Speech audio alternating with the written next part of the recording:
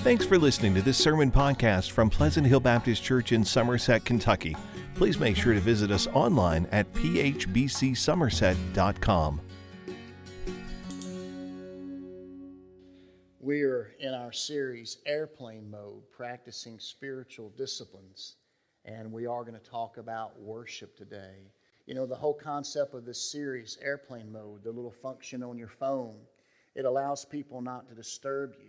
Well, think about it. In this busy, hectic world that you and I live in, we need to turn down the noise and we need to tune into the Lord and focus on Him. And that's really what this series is all about. Today we're going to talk about worship. You know, when I was thinking about worship, I think so many times we associate worship with music, with a church building, and that's part of it, but worship is so much more. You know, the Holy Spirit lives inside of us. And so the Bible says that our body, as a Christian, our body is a temple of the Holy Spirit. And so you are the church, and you have the Holy Spirit dwelling inside of you. And so worship should be something that we do 24/7, 365, because we have the Lord with us. And when we learn to praise Him, when we learn to thank Him, and we become grateful and thankful, you can have that sense of worship within you, no matter where you are, no matter where you go, no matter what you do. And nothing can steal that away. Like I said earlier, Job lost it all. And he said, you know, the Lord gives, the Lord takes away. Blessed be the name of the Lord. What an attitude. And so when I was thinking about worship, I wanted to try to define it, describe it. And so I found a few quotes. One guy said, Christian worship is man's loving response and personal faith to God's personal revelation of Himself in Jesus Christ. And I like that because I think that two words that are embedded in worship is revelation and response. God takes the initiative. He reveals Himself. Matter of fact, the Bible says that God is looking for worshipers. And yet, how will we respond to that revelation? You know, Moses, when God spoke to Moses, He caught his attention. He captured his imagination. What is that bush burning over there? And yet it's not consumed. And he went over there to check it out. And God speaks to Moses through the burning bush and says, Moses, take off your shoes. You're on holy ground. How are you and I going to respond to the revelation of God in Jesus Christ? My personal definition of worship would be this. Worship is based on God's revelation to us, and it begins when we respond through submission, sacrifice, and service. Because we respond by submitting. We bow the knee. We call Him Lord. We praise His name. Sacrifice, not in the Old Testament sense, but in the New Testament sense, to where our praise is a sacrifice of praise. We praise Him because of who He is and what He's done. And then we serve Him. You know the old sayings that those country churches had where it says, enter to worship and depart to serve. That is so true. Worship has feet, and it begins to live out the mission of Jesus. William Temple said, to worship is to quicken the conscience by the holiness of God, to feed the mind with the truth of God, to purge the imagination by the beauty of God, to open the heart to the love of God, and to devote the will to the purpose of God. Well, I love that because it paints a vivid picture of what can happen inside of us when we choose to worship the one who's worthy of worship. It changes us, and we become more like Him. You know, in my neck of the woods in Tennessee, I was about 100 miles from Memphis.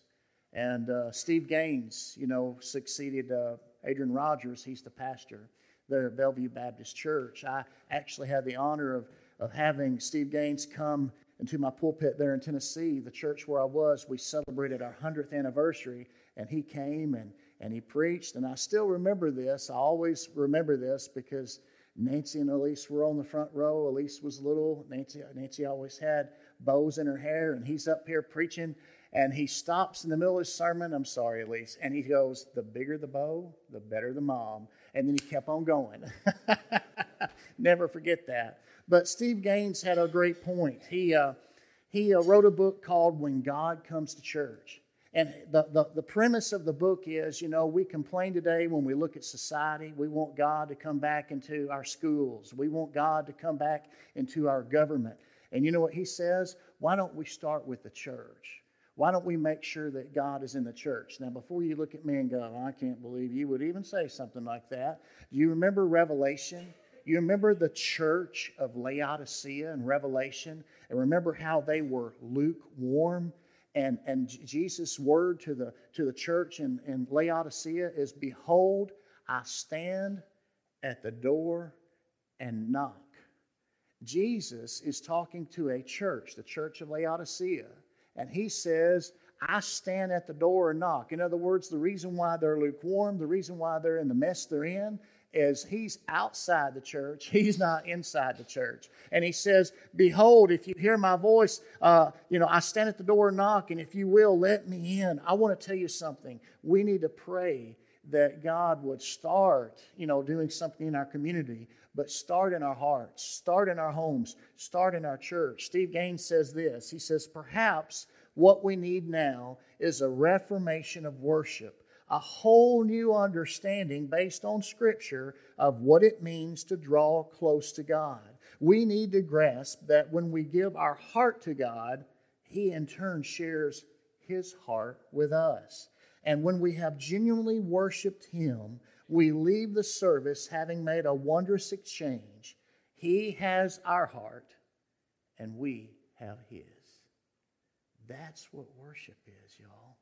That's what worship is. I want to share with you a few things this morning. Look, if you will, in Psalm 95. In Psalm 95, I think of this when I think of worship. A Psalm of David, and it says here in Psalm 95, verse 1, come, let us shout joyfully to the Lord. Shout triumphantly to the rock of our salvation. Let us enter His presence with thanksgiving. Let us shout triumphantly to Him in song. For the Lord is a great God, a great King above all gods. The depths of the earth are in His hand, and the mountain peaks are His. The sea is His. He made it. His hands formed the dry land. Come, let us worship and bow down. Let us kneel before the Lord our Maker, for He is our God, and we are the people of His pasture, the sheep under His care. I love that. When you know the Lord, you begin to see Him for who He really is. And you thank Him because He created you, but you also thank Him because He has saved you.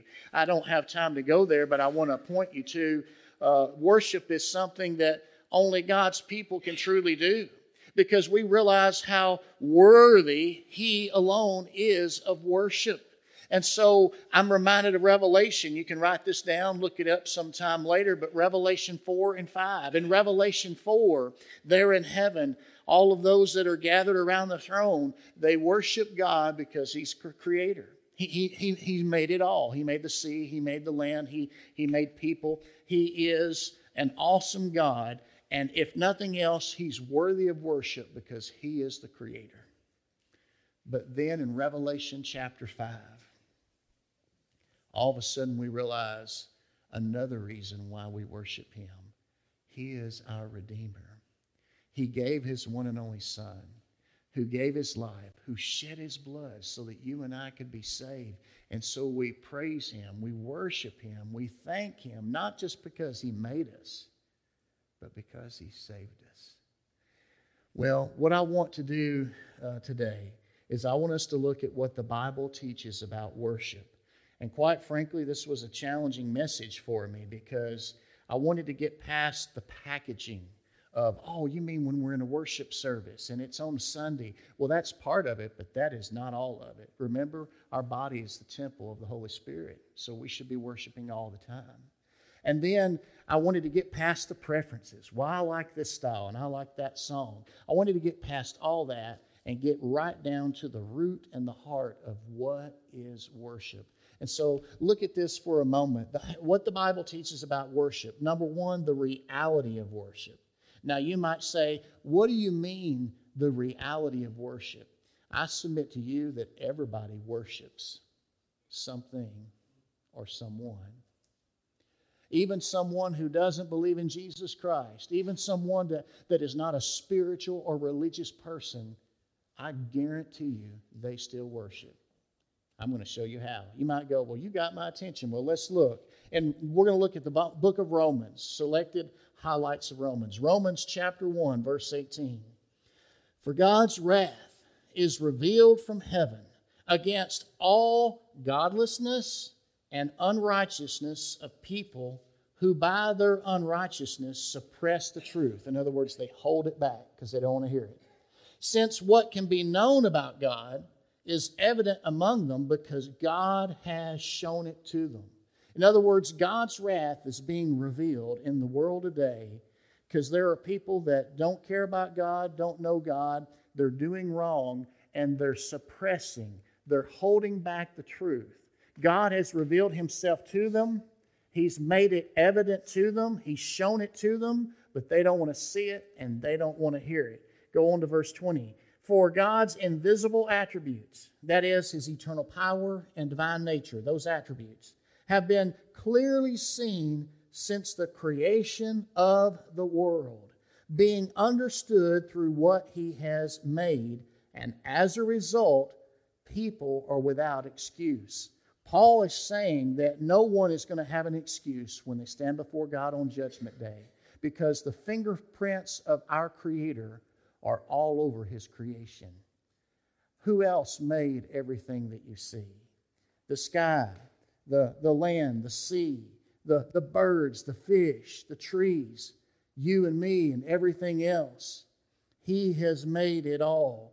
And through His creation, we can see that it would take something with power, something of a divine nature to make that transcends time, that stands the test of every generation.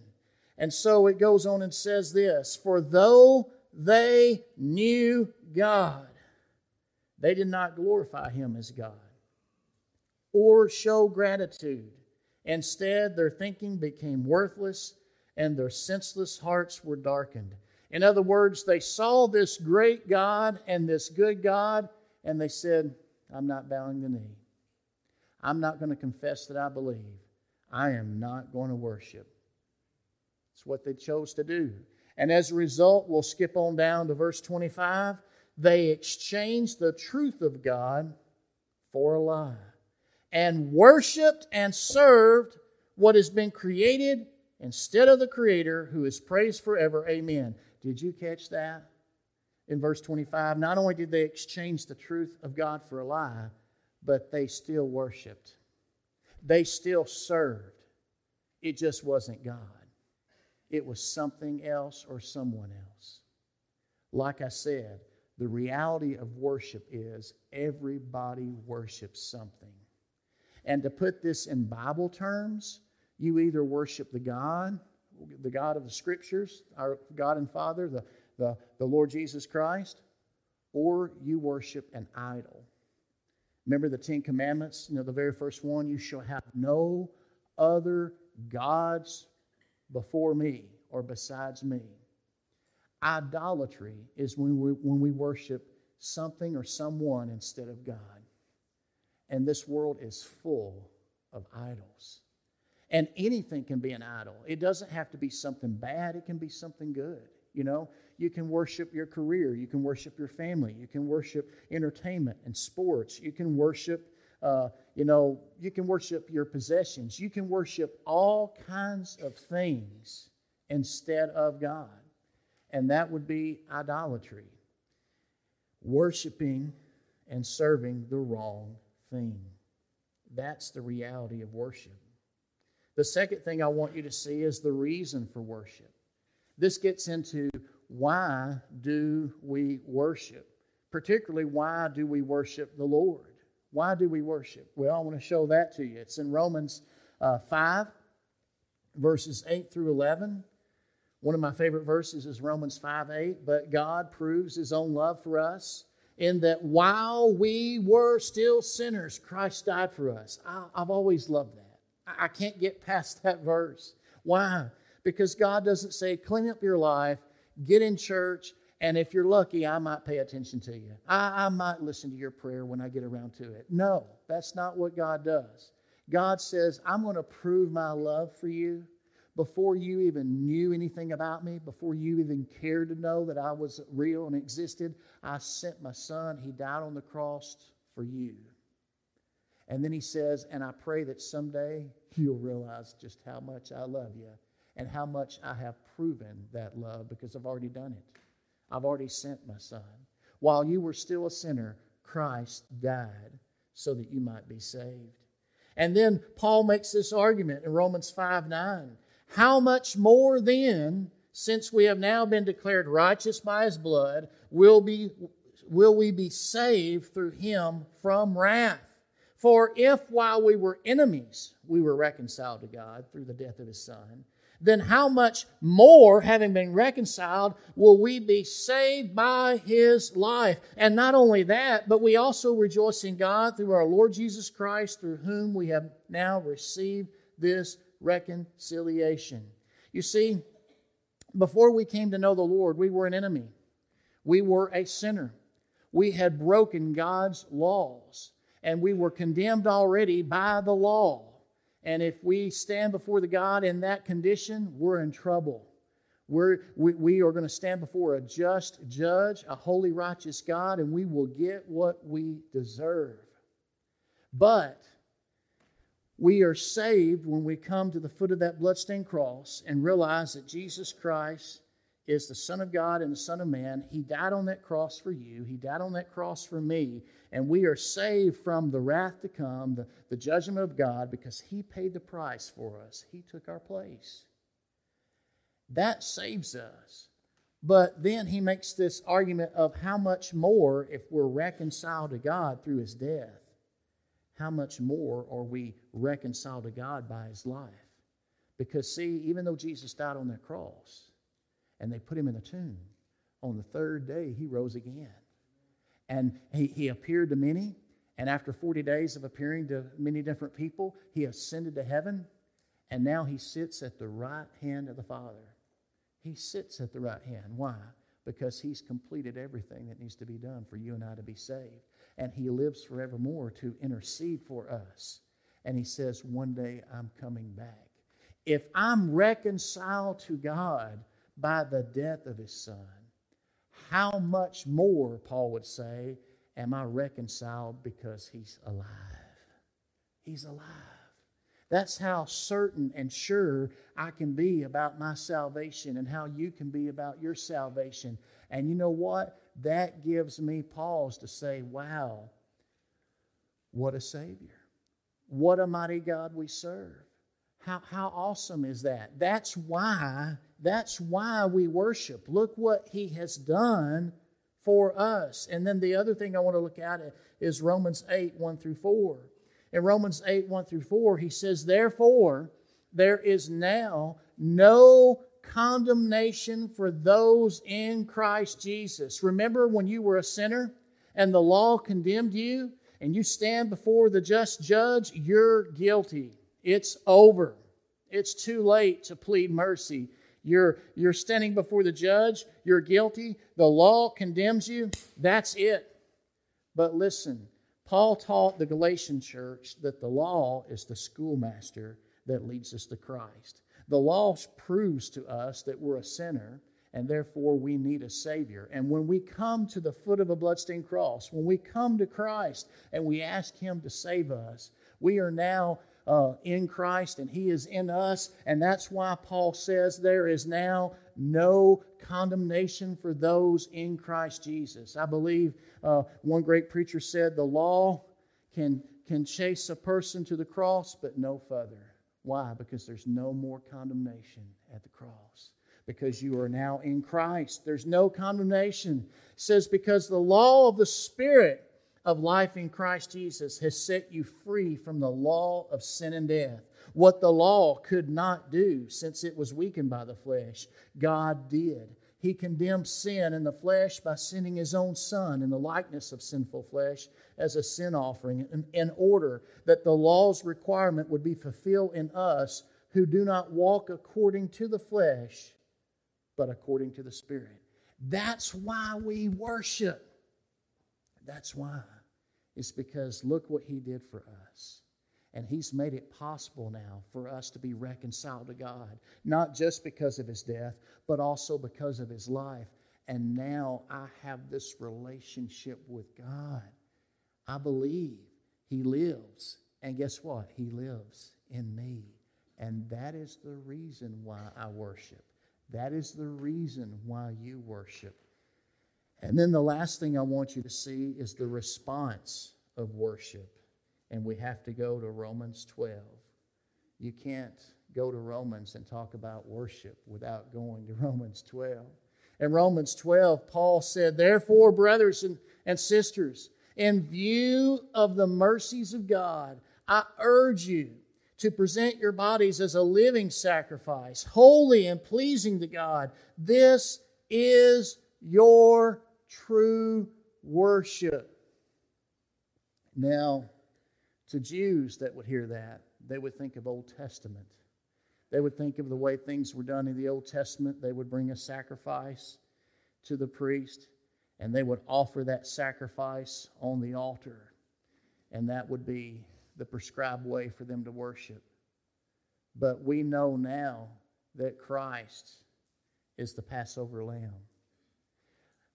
John the Baptist said, "Behold, the Lamb of God who comes to take away the sins of the world." Jesus Christ is the Passover lamb. He's already been sacrificed. He came and He died on that cross. And on the third day He rose again. He lives forevermore. And so now we can have this relationship with the Lord. And so how do we respond when He's already made the offering? He's already given the sacrifice. Well, He says, in view of the mercy of God, I urge you and me to present our bodies, to present ourselves as a living sacrifice. Remember the story Danny just told. All in, bow, stretched before God, we offer ourselves. That's what we do. That's the response. When you and I offer ourselves to God and we're all in, once He has ourselves, it's easy for Him to use our stuff. And so I want to encourage you today to look at this. The reality of worship, everybody worships something. The reason for worship is the death, burial, and resurrection of Jesus Christ. Look what He did. He did that for me. He did it for you. And the response of worship is when we offer ourselves to Him. I want to very quickly give you 3 questions to consider before I wrap this up. I'm going to call it, how do you evaluate your worship? Okay? Because now that we understand that worship is something that starts with God revealing Himself and our response to that revelation, I want to give you 3 quick questions to ask yourself to evaluate your worship. Number 1, do you expect to encounter God? Now, that's not presumptuous. That's a serious question. When you come to worship, whether it's here in our church or every day when you wake up and you think about your day and you think about the one who gave you life and gives you your very breath, do you thank Him? Do you praise Him? And when you set aside a time to worship God, my biggest question is, do you expect to meet Him? You know, write these verses down, or at least these references. 2 Chronicles 16, the Bible says, "The eyes of the Lord roam throughout the earth to show Himself strong for those who are wholeheartedly devoted to Him." Did you know that? That was God's prophet speaking to a king. And he says, look, he had a problem. He didn't know how to fix it. And he was looking to man and other militaries for help. And the man of God says, "The eyes of the Lord," to the king, "roam throughout the earth to show Himself strong to those who are wholeheartedly devoted to Him." God is looking for a way to show up and to show out in your life if you will just say, "Lord, I need You. Lord, I need You," and you give yourself to Him and you fully depend on Him. That's the kind of prayer He likes. Psalm 42. 1 through 5, the psalmist says, as a deer longs for flowing streams, so I long for you, God. I thirst for God, the living God. When can I come and appear before God? My tears have been my food day and night, while all day long people say to me, where is your God? Have you ever been there? Have you ever been going through a dry season in your life, and in the back of your mind, even if you never said it out loud, you're like, where's God? Like, I haven't had that closeness, in a long time. Where is He? Well, the psalmist says, I've been there. And he says, I remember this as I pour out my heart, how I walk with many, leading the festive procession to the house of God with joyful and thankful shouts. Why, my soul, are you so dejected? Why are you in such turmoil? Put your hope in God, for I will still praise Him, my Savior and my God. I love that because we don't always get answers, do we? We don't always fix the problems in our lives. We don't always solve the mysteries that we encounter. But one thing we can do, we can hold on to the one who knows and who does. And that's what this psalmist is saying. He says, I can't wait to meet God. And sometimes when I wonder, where is God? What's He up to? I don't understand what's going on in the world, but I know that I trust Him. And I'm going to choose to praise Him. And that's the choice to worship. You and I have that choice today. And I want to encourage you with this verse, John 4:23. This is in the conversation Jesus had with a woman at the well in Samaria. And He told her, He says, an hour is coming and is now here when the true worshipers will worship the Father in spirit and in truth. Yes, the Father wants such people to worship Him. I want to tell you that God is looking for worshipers. And He responds to people who respond to His revelation by offering themselves. Lord, I have nothing to bring. There's nothing I can do to impress you. There's nothing I could do to earn your favor. But Lord, I simply come just as I am, offering all that I am because of who you are. And I worship. That's the heart. Number 2, do you experience God's presence? See, not only do you expect to meet with God, but do you experience God's presence? That's a legitimate question. When's the last time you felt God's presence? Think about that for a minute. Personally, I felt it today in this service.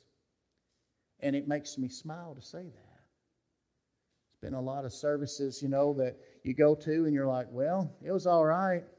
So when you can say, I felt God was in the house, that's good. I had a professor at Midwestern Seminary, and he went on a sabbatical one year to find out why people were leaving church. His name's Dr. Rodney Harrison. He went to a bunch of Southern Baptist church members across 12 different states in the Midwest. And he rode on his Harley motorcycle and he asked them questions and he did this survey. He surveyed over 500 former church members of Southern Baptist churches in the Midwest. And he said, tell me why you left. Tell me why you're not going back. And overwhelmingly, the number one reason was they said they left the church because they didn't feel the presence of God. He said, I heard this 100 times. I just didn't feel the presence of God in that church anymore. Former members often describe their former churches as nice places, but the manifest presence of God, that's Harrison's words, they didn't feel it. People left churches where they don't feel like God was showing up more than any other reason during his study. Wow. Now, if you know your church history, go back and read the revivals of the 1700s. Go back and read revivals like the Great Awakening. Go back and read about the revival that happened just up the road at Asbury several years ago. And you will see that when God shows up, people become broken, they become humble, they become honest, and they begin to lift up the cross. They begin to die to self. And when they gather together, you know God's there and you can't wait to see what he's going to do next. I don't know about you, That's what I want to see. Amen. Why can't He do it here? Why can't He do it now? Why can't He do it today right here in Pulaski County? Matthew 5:23 says, if you're offering your gift on the altar and there you remember that your brother or sister has something against you, leave your gift in front of the altar. Go and be reconciled with your brother and sister, and then come and offer your gift. See, some of you might say, I'm with you, Pastor. Let's worship. Let's magnify the cross. Let's do this. All right, let's do it. But God's word might be to some of you, God might be saying, before you worship, you know that grudge that you have against somebody? You know that hurt that you have that's you've never let go of and you've never quite gotten over it, you've never been healed? Why don't you pick up the phone? Why don't you walk across the aisle? Why don't you schedule time to go see that person and get things right with them? And then when you get things right with them, you'll be amazed at what I do in your life. Now that may not be what we want to hear, but it's biblical. It's Old Testament and New Testament. You might say, Old Testament, what do you mean? Remember Job that I mentioned earlier? And how he lost everything, and yet he could say, the Lord give, the Lord taketh away, but blessed be the name of the Lord. And he lost it all. I mean, he lost his possessions. He lost his all 10 of his children. He even lost his health. And then his friends showed up. And for 1 week, they were great. Matter of fact, they were golden. You know why? Because silence is golden. For 1 week, his friends gathered around and they just sat there with him. They supported him. They encouraged him. They didn't say a word, but they were just there to say, man, we love you and we're here with you. And then after 1 week, they cleared the air and said, Job, this don't make sense. We think you're hiding something. We think you've really messed it up. I mean, for God to do all this, fess up, man. What have you done that we don't know? That was the tactic they took. That was the approach and the tone they had. And they began to lecture him. And you can read the book of Job. They went round and round, debate after debate after debate. And at the very end, God shows up in a storm. And God tells Job to pray for his friends. You see, sometimes, even when God shows up, He says, you know, I know what you've been through. I'm right there with you. But you've got to let that go. Job prayed for his friends. You and I, we might need to be praying for some people. We might need to put some feet to our prayers and make some things right. A third and final question. How do you evaluate your worship? Do you expect to meet God? Do you experience God's presence? And the last question is, do you express devotion to God by serving others? Now, many of you know my background. I wanted to be a band director. I was sold out on music, and then 2 weeks after graduating high school, I surrendered to preach, and I dropped music like a hot potato. I still love it, but I know what God's called me to do. And you know that on my dad's side of the family, they're Pentecostal. And if you've ever been around charismatics who worship, I love the way that they worship freely. But it's real easy. It's real easy sometimes to treat Jesus like a drug. What do I mean by that? Oh, we go and we worship and we praise and woo, you know, it's awesome. And then we go out into that world and it's like it never happened. We do our own thing. Same old thing, Monday through Saturday. Then when it comes to Sunday, we got to put on for church. Listen, that's not worship. Worship is when we offer ourselves to God in response to what He's done for us. We offer ourselves to God and we serve Him. Remember what I read a few moments ago in Romans 1? Those that chose not to worship, those that exchanged the truth of God for a lie, they refused to bow to the Lord. They refused to confess Jesus as Savior. They refused to worship God. They exchanged the truth of God for a lie. And they worshiped and served the creature rather than the Creator. When you worship, you're going to serve what you worship. And when you worship God, you serve Him. When you don't worship God, not only do you not worship Him and not serve Him, but you will serve whatever it is you worship. You look around, you can see it everywhere. Absolutely everywhere. So do you express devotion to God by serving others? Colossians says, whatever you do in word and in deed, do everything in the name of the Lord, giving thanks to God through the Father through Him. I love what this one guy said, Nathan Snyder said about worship. He says there's a lot of consumerism that takes place in churches based partly on a wrong understanding of worship. When worship is viewed in a context of self-fulfillment, it leads to critical and negativity. And when worship is viewed as self-emptying through humble service, then critical spirits melt away because the heart is softened. Worship which is acceptable to God can never be about us. And that's true. But I will say this, when you and I choose to worship, we'll say something like this: man, I had a hard week. I didn't want to come today. I had every reason not to. But when I left today, my cup runneth over. I'm reminded of how great God is. I'm reminded of how good God is. And that's enough. One last verse, Psalm 116, 1 and 2. Says, I love the Lord because He heard my appeal for mercy. Because He turned His ear to me, I will call out to Him as long as I live. That's why I worship. I want to encourage you today.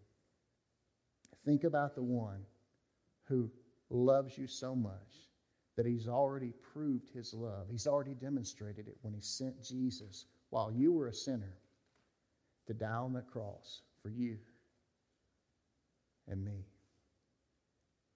He alone is worthy of all praise. He alone is worthy of all worship. Every single one of us today worships something. I just pray it's the right thing, and that's Jesus. Today you're going to have an opportunity. We're going to give an invitation, and I would encourage you right now, if you've never took that first step, to take that first step, bow the knee, confess Him as Lord, cry out in your heart, Lord, have mercy on me, a sinner, and ask Him to save you. And then once you come and talk to me or Brother Danny or Devin and let us know that you've made that decision. We want to talk with you. We want to pray with you. We want to encourage you. And then express that through the waters of baptism. That's your public statement of faith. Let's all stand. As musicians come, let's pray. Father, we come before you this morning. Thank you for this time in the Word. And Lord, I pray right now, God, that your will would be done in this service and especially in this invitation. Lord, I pray right now that you would help us to realize that everybody worships something. But Lord, help us to realize the reason why we worship to start with, because of the death, burial, and resurrection of Jesus Christ. Lord, we called upon the name above every name. The only name under heaven whereby we can be saved. We call upon that name, and you heard our cry. And Lord, we want to worship you for the rest of our lives. Lord, as our response, we offer all that we are for all that you are. We thank you, Jesus. We love you and we praise you. Father, have your will and way today in Jesus' name. Amen.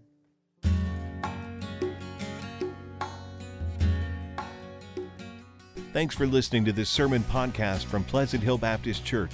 To learn more about the church, find out meeting times, or learn how to contact the pastor, please visit phbcsomerset.com.